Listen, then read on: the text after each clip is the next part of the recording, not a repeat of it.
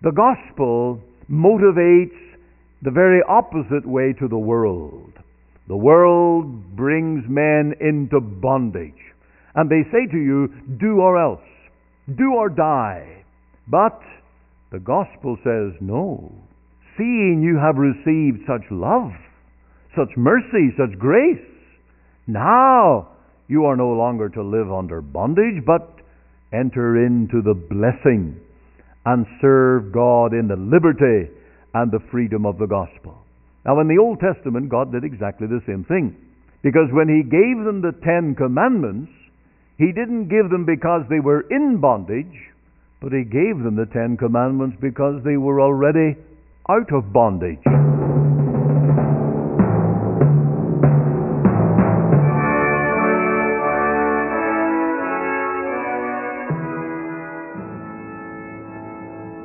Welcome to Let the Bible Speak. This is Ian Gollaher, and today we have a message on Romans chapter 12, God's mercy. What is the difference between grace and mercy?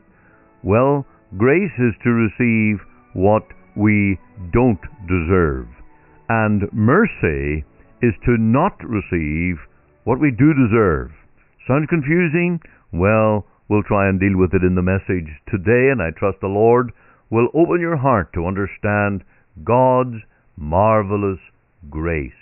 We have a hymn today by Al Smith where he sings, He Loves Even Me.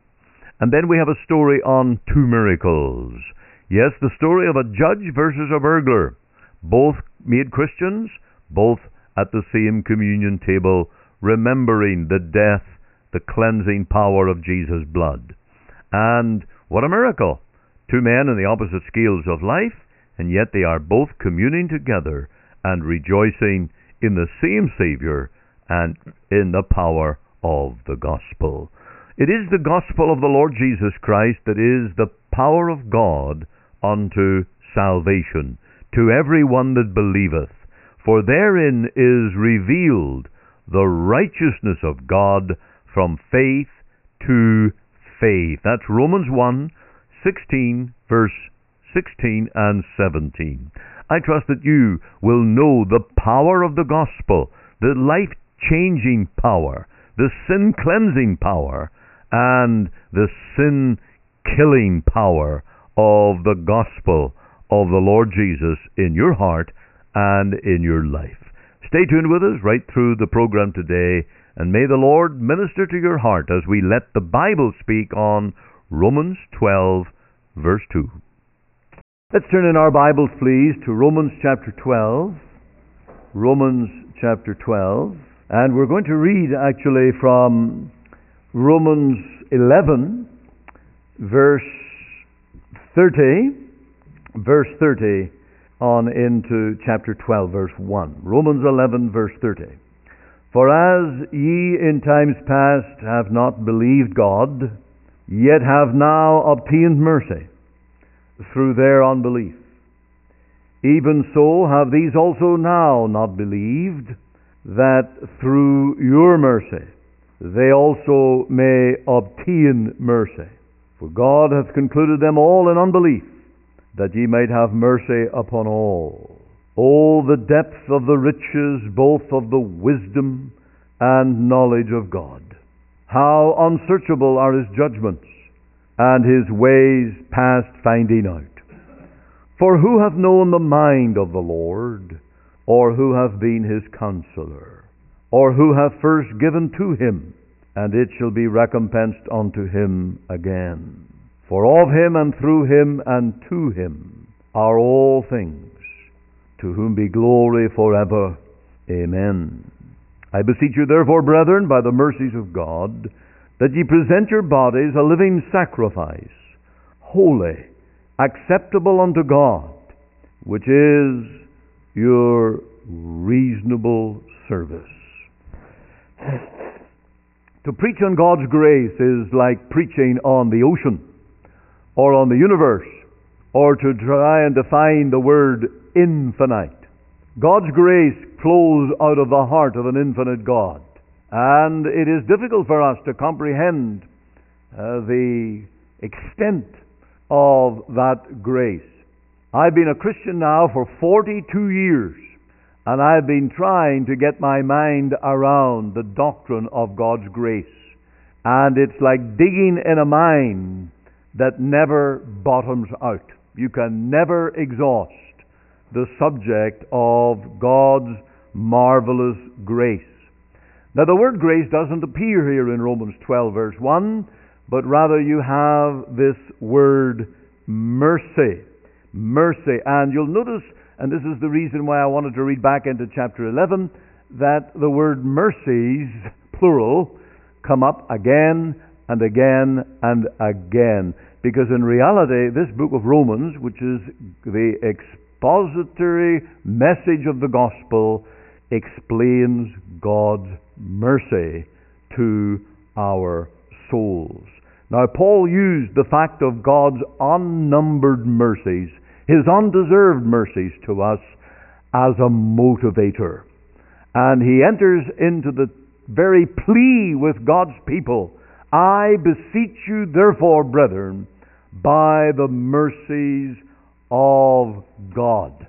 The gospel motivates the very opposite way to the world.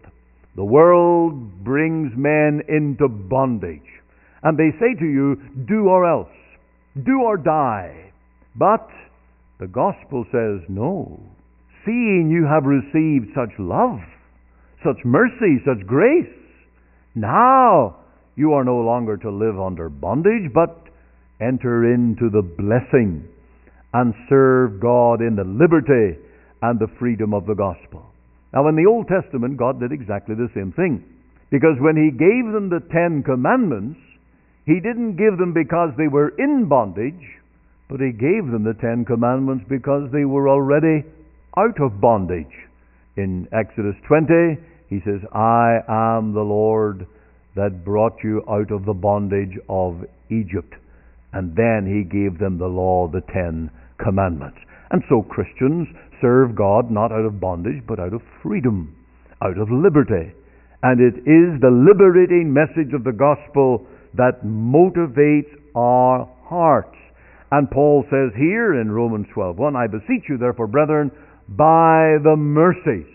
And he uses mercy as a motivator. And so you can understand then that the better we understand mercy, the more it will motivate us. And the more we then can apply that mercy to our daily living and our daily walk. So I want to give you two things today. One is apprehend mercy, and then apply mercy. Understand it, and then you'll put it to work in your own Christian life and experience. And so we need to develop a better understanding of God's mercy. And I think at the very outset, the more we understand mercy, the more we will enjoy its freedom.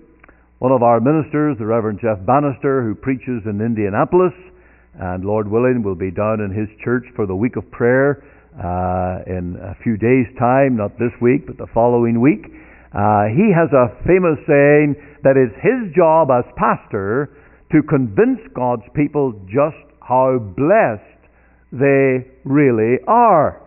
It's not our job to browbeat and bring people into guilt, but it is our task to see and cause men and women to see what the Lord has done for them. And so to understand mercy, we need to begin with a definition. Now, the Greek word behind mercy is a bit of a strange one.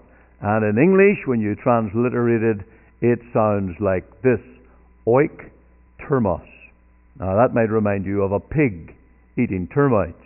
Pigs eating those little insects. That's a way to remember it. Oik termos. And that's the word used here in Romans 12:1. But Paul uses a slightly different word in chapter 11, and it is eleos.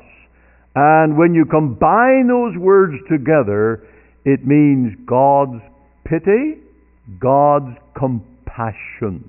And that's what God's mercy to us is, He has not dealt with us according to our deserts, but according to His grace. Now there is a shade of difference between grace and mercy. Grace is to receive what you never deserved. Mercy is to be delivered from what you did deserve. Now we, because of our sins, deserved hell. We deserved eternal torments in the flames of hell. And God has dealt with us by delivering us out of that misery. And He has given us what we have never deserved, a title to heaven. And so you can see that grace and mercy really are the flip sides of the coin. One is to give us what we never deserved, heaven, glory, God's blessing, God's favor. And mercy is to be delivered from what we by nature, by our own sin and folly, really do deserve, eternal misery. If you're here today as a Christian, God is dealing with you in the terms of grace. We ought to be motivated by mercy. I beseech you therefore, brethren, by the mercies of God. And then he goes on to plead that they offer their lives on that altar as a living sacrifice. And this is how the gospel motivates our hearts. Now, over those summer weeks, when I had a little more time and opportunity, one treasure little book that I discovered in a used bookstore was the story of a victim in Rome. It's about a British boy going away back to the time of the Caesars, probably around 55 AD, when the Roman army conquered this Celtic people in Britain. And of course, the native Brits, who were really heathen at that time, they put on their war paint, and they thought that their superstitious gods would deliver them from the might of Rome. But Rome, the disciplined army with all its training, crushed everything before it. And so this people were conquered, and this boy was soon on a galley ship on his way to Rome. When he arrived in Italy, of course, he had to walk the roads to Rome. And along the way, he began to understand the mastery of Rome, because he witnessed along the roadways cross after cross after cross, with victims writhing in the agonies of crucifixion.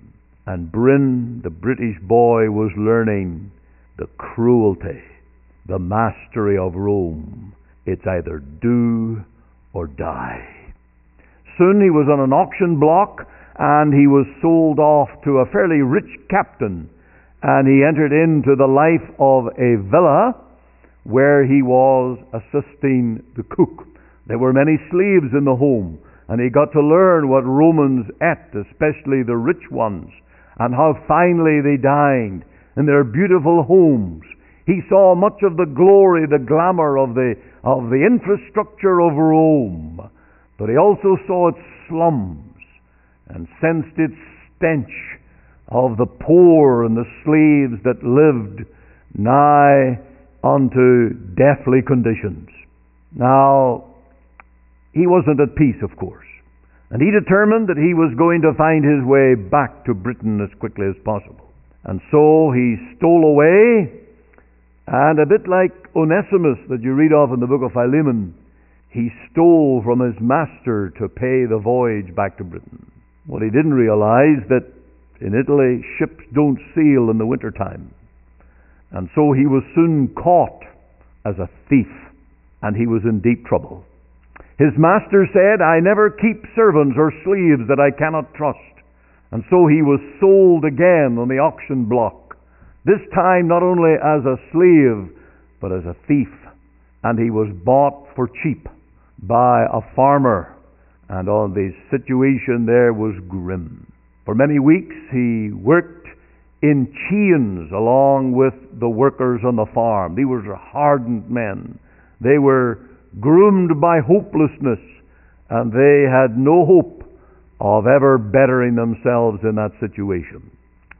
Now, what I forgot to tell you was that in his short period of freedom, Bryn discovered a number of Christians, and they were known by the little fish sign on the doors where they met in cellars in the cave-like darkness of meeting places at night.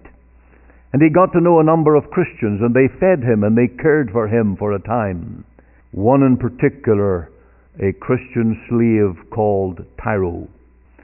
And when Bryn was working in the farm, going down those long rows of vines in the hot sun, thinking he was never ever to escape, rode up on the roadside this other Christian slave who had brought his master's chariot and the money to set him free, 800 denarii. And so Bryn was freed as a free man in Rome. And of course you immediately think that he's going to flee back to Britain. This is a gospel message because you and I have been slaves to sin. We were in the kingdom of Satan. We were enchained by the iniquities and the sins of the flesh. We have been guilty and condemned.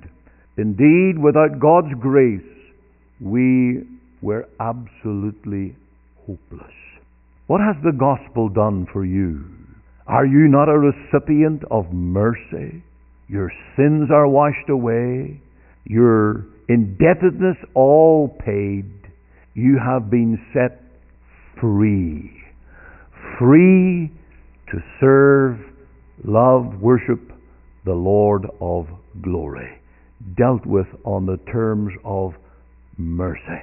And if you read through the book of Romans, you go from chapter 1 where you have man's guilt, chapter 3 to his coming short of the glory of God, chapter 4 to justification by faith, therefore being justified by faith we have peace with God. That's Romans 5. Romans 8, therefore now no condemnation to them that are in Christ Jesus, that we are set free from the bondage of sin.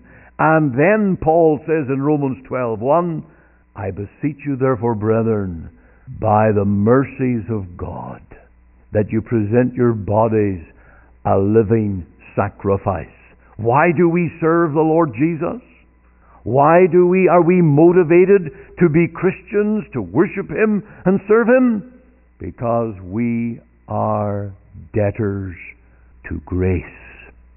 And that is the greatest motivation of all. It is not the hammer of the law. It is not conviction of sin. But it is God's infinite mercy to us, that He has dealt with us according to grace. Now, to understand mercy, we have to understand the source. And of course the source is our Father in heaven. God is the source of mercy. I beseech you therefore, brethren, by the mercies of God. And in Corinthians, Paul says that we are saved by the God of mercy. That's His name. That's His title. That's His delight, to deal with us in mercy. Another way to appreciate mercy is the number of them. Did you notice that Paul puts it in the plural? I beseech you therefore, brethren, by the mercies of God. Untold, unnumbered. How many mercies have you received from God? Do we not rise every morning with new mercies every day? Is every gift that we receive in a sinful world not mercy? The very breath we breathe, the very food we eat, the life we enjoy, and liberty to worship the Lord, every one of these are mercies. And then as David rested in a time of difficulty in his life, he went to talk about the sure mercies of David, a covenant mercy. And God is dealing with every one of us by an arrangement, a contract, or a covenant of mercy. And when we get to heaven, the only reason we will be there is because God condescended, entered into a covenant arrangement to deal with us not according to what we deserve, but to deliver us from what we deserve and bring us home to glory. When I think of my Savior's great love in coming from heaven above to die on the tree for a sinner like me, I am sure that He loves even me. I am sure that He loves even me. I am sure that He loves even me. And His love is so sweet, makes my joy so complete, when I think how He loves even me.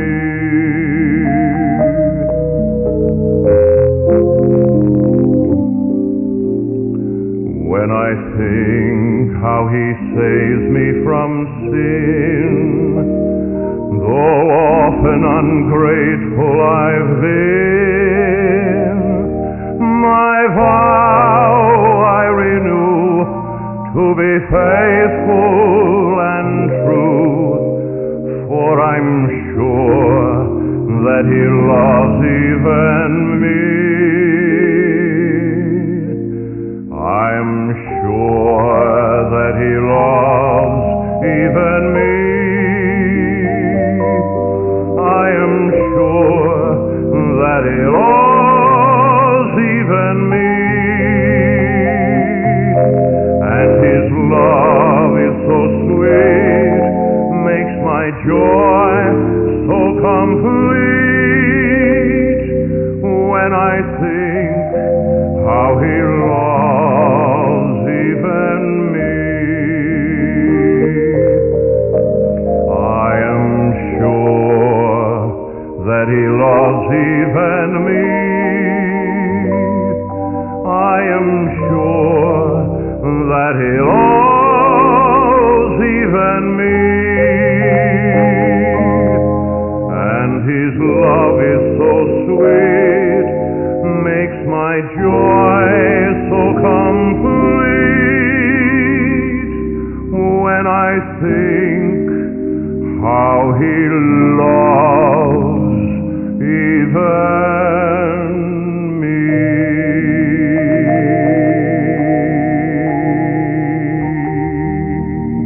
And welcome to Let the Bible Speak. This is Pastor Ian Gollaher. It is a joy to again minister the Lord's Word. And we have a story to finish off our program. It's called Two Miracles. A big wealthy city church had 3 missions. On the first Sunday of the new year, all the members of the mission churches came to the city church for communion. In those mission churches were some outstanding cases of conversion: thieves, burglars, and so forth. But all knelt side by side at the communion reel. On one such occasion, the pastor saw an erstwhile burglar kneel beside a judge of the Supreme Court of England. The judge who had sent him to jail, where he had served 7 years. After his release, he was converted and became a Christian worker. Neither seemed to see the other. After the service, the judge, walking home with the pastor, said, "Did you notice who was kneeling beside me at the Lord's table this morning?" "Yes," replied the pastor, "but I did not know that you noticed it." Presently the judge exclaimed, "What a miracle of grace!" "Yes, a marvelous miracle of grace," replied the pastor. "But to whom do you refer?" queried the judge. "To so-and-so," said the pastor, mentioning the name of the burglar. "I was not referring to him," said the judge. "I was thinking of myself." "You were thinking of yourself?" "Yes. It did not cost that burglar much to get converted when he came out of jail. He had nothing but a history of crime behind him. And when he saw Jesus as his Savior, he knew there was salvation and hope and joy for him. But look at me. I was taught from earliest infancy to live as a gentleman, that my word was to be my bond, that I was to say my prayers, go to church, take communion, and so on. I went through Oxford, took my degrees, was called to the bar, and eventually became a judge. Man, nothing but the grace of God could have caused me to admit I was a sinner on a level with that burglar. It was harder for me to get converted than for that burglar. Well, we know that the pride of man is a huge problem. And when someone is walking the clean side of the road from their infancy and has not caused any outstanding scandalous sins, then to take the place of a sinner, it takes indeed great grace.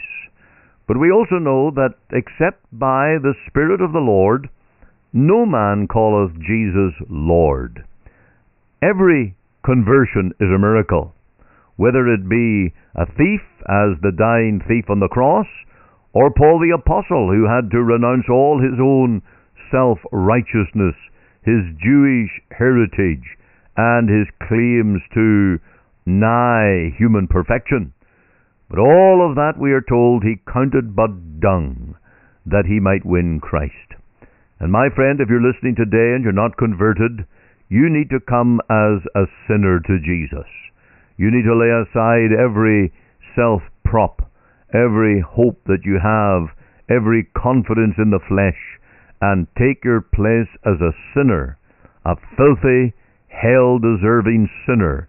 Come to the feet of Jesus, bow at the cross, and take the cleansing that Jesus offers to wash sinners white as snow. If I can be of personal help in your search to know the Lord, I will gladly be of help to you. I have gospel literature that I can send you, a Bible. I can talk with you and open up the Bible and perhaps show you some verses, how you can be saved. So please give me a call or send me an email. You are listening to Let the Bible Speak, the radio broadcast of the Free Presbyterian Church in Canada. This is Pastor Ian Gollaher. If you missed part of today's program or would like to hear it again, you can find it archived by program date on our website. Just go to www.ltbs.ca, CA for Canada. There you can read my blog, find my Bible study notes, audio and video sermons, as well as helpful articles. Or you can go to our podcast on iTunes. We're on the air Sundays at 9:30 a.m. for our full church broadcast, and Monday to Friday, 5 a.m. and 5 p.m. on this station to bring you the gospel from our Free Presbyterian Church here in Cloverdale. We also invite you to our church services on Sundays, 10:30 and 6 p.m. Through our website, you can listen and view to our online services at 10:30 and 6 p.m. Make it your Sunday worship. Click on the Live Now button on the home page of our website. Or if you would like to talk with me one-on-one as a pastor, please give me a call. The phone number is 604-897-2040. The mailing address is 18790 58th Avenue, Surrey, BC, V3S1M6. We're located just 2 blocks north of number 10 Highway on 188th Street. Our website again is ltbs.ca, and you can join us Monday to Friday, 5 a.m., 5 p.m. here on the station as we let the Bible speak.